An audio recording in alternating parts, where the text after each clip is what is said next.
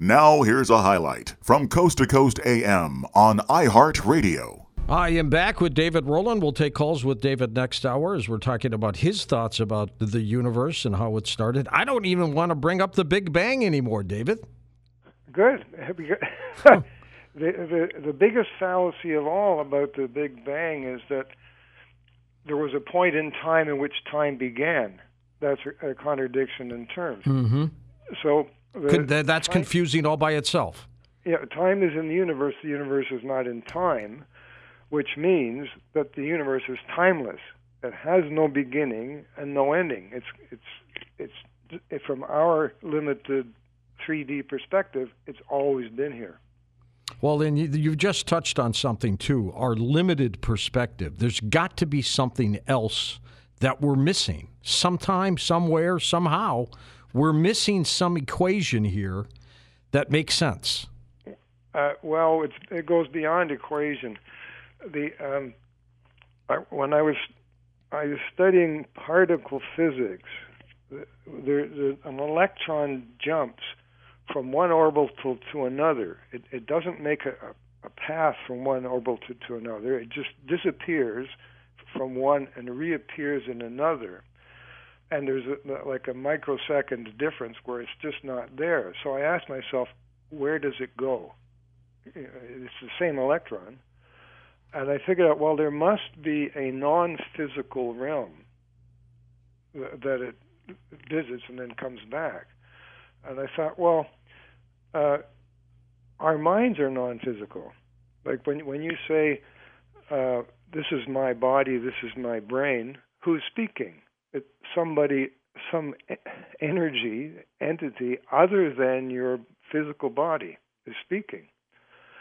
So that means that we, the essence of who we really are, is non-physical. And the essence of the universe is non-physical. There's a non-physical realm. Is it real? Is any of this real? Well, it has to be because we couldn't be inhabiting these bodies and talking with each other. That's well, you would think, but I mean, everything else is confusing. Why can't we just add that to it? Well, but you don't have to add that to it to figure out what's going on in the universe, because some scientists are studying a plasma physics now, and the universe is filled with hydrogen ions, which is like an electrically charged hydrogen gas. Hydrogen is the simplest element, and then the hydrogen forms stars, like our sun, which then forms helium, and then start as a fusion reactor that creates all kinds of elements. So stars are being created all the time. So the universe is being continuously created, and at the physical level, it's through the plasma physics. Let's get a little controversial here, David. You believe Einstein was wrong with his theory on general relativity, don't you? I do, and it's really simple to understand. Now his special relativity is sublime. His special relativity is the E = mc² equation. Energy equals mass times the speed of light squared. Exactly. That's the mass equivalent equation that says that basically matter is energy, slow-moving energy. One can be converted to the other, energy, matter, energy. Brilliant. So, but he went from the sublime to the ridiculous when he came up with his general relativity. General relativity is the geometric theory of gravity. He used a four-dimensional space-time model that says that space-time curves, and the curvature of space-time imparts gravity to massive objects like stars and planets and so on. Well, that just doesn't make any sense because, first of all, space-time is not a thing; it's not real. Space is, if you take a look out the window at night at the stars and you see there's space is a nothingness. It's an abstraction. It's a thought that in this space there are things. There's stars, but the space itself is not a thing. similarly with time, time is not a thing. Time is a thought about how things move and sequences of events and so on. So you can't take two non-things, space and time, and come up with a thing. It doesn't make any sense.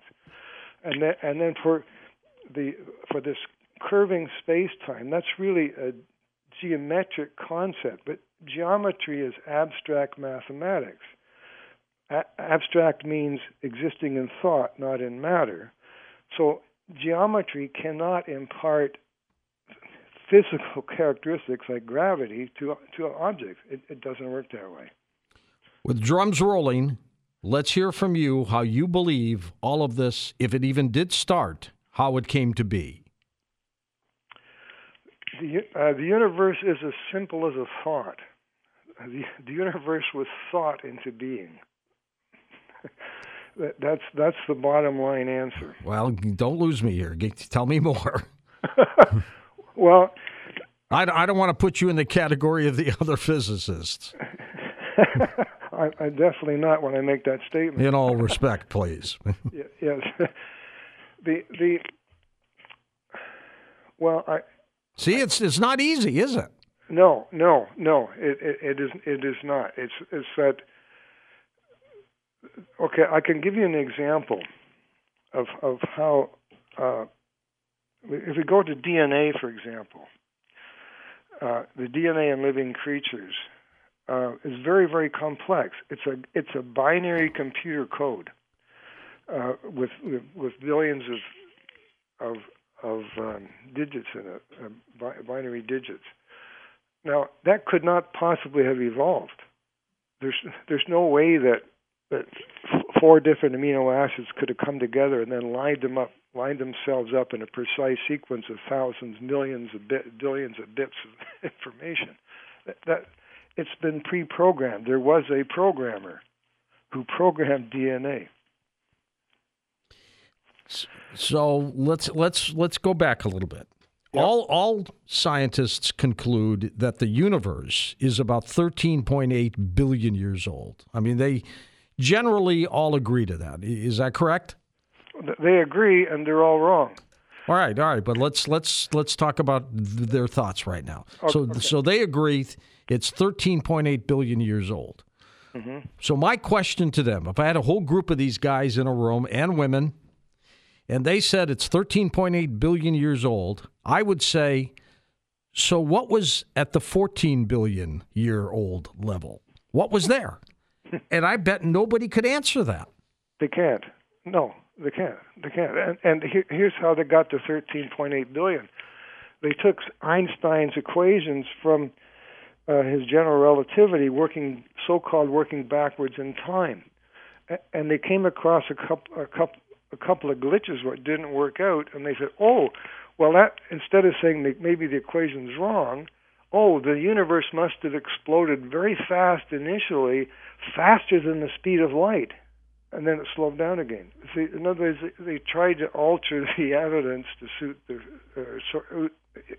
their theory. Rather See, I'm so practical, David, and maybe that's not the way to think here.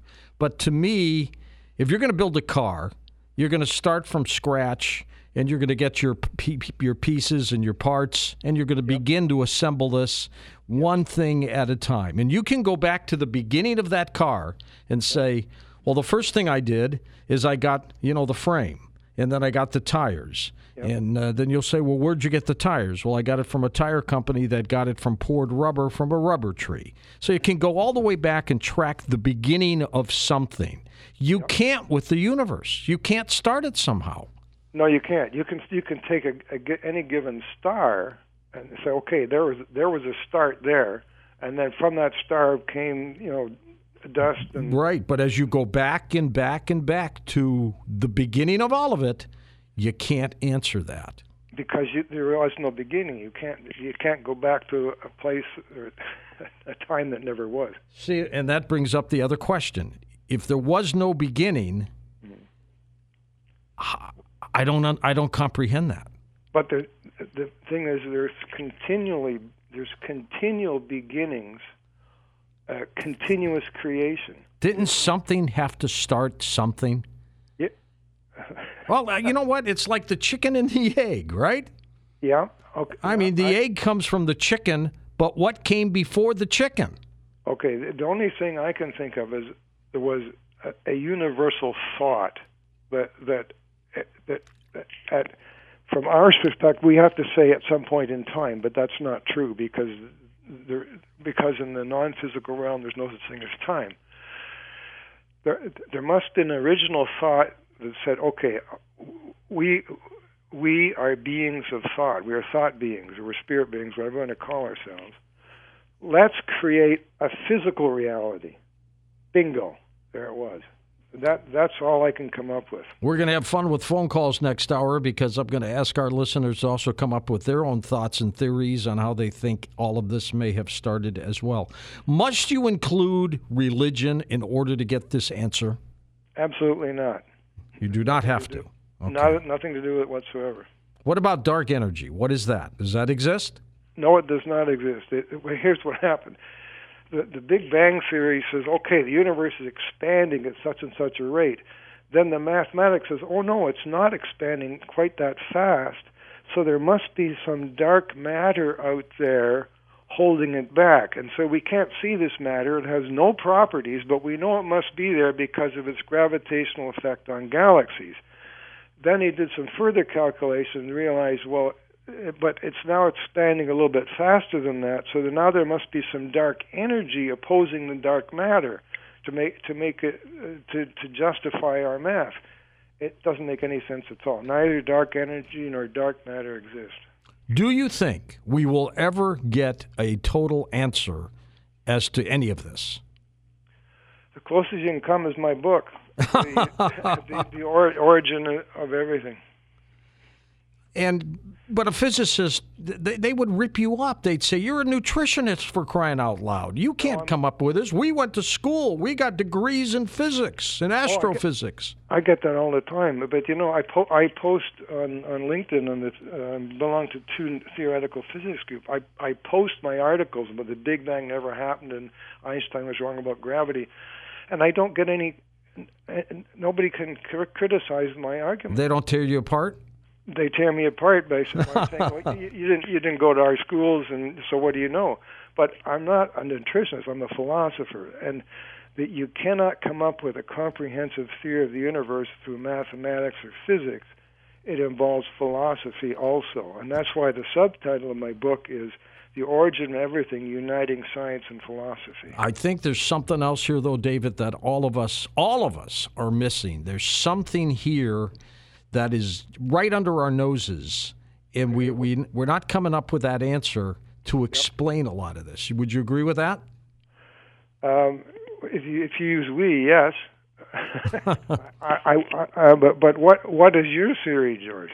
I don't have one. Okay. I'm baffled. Okay. All I can say is I do not believe, nor do I understand this so-called theory of a minute particle exploding, and then all this matter that we see today in this universe, and we do see it, the stars and the planets and everything else. I don't believe that started from the explosion of a little tiny dot so minuscule you couldn't even see it with the naked eye.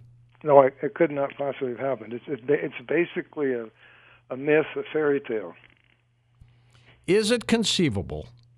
Now that we need to work, that some kind of other civilization started us from another universe, but then you have to explain how did that one start? Exactly. So if there is another universe, it's part of the same universe because the universe is defined as everything which exists. Has this been posed to any kids in school who are studying physics? I'd love to get their answers. Yeah, me too. Because I don't think they can. I don't think, maybe, is this conceivable? There is no answer? Yes.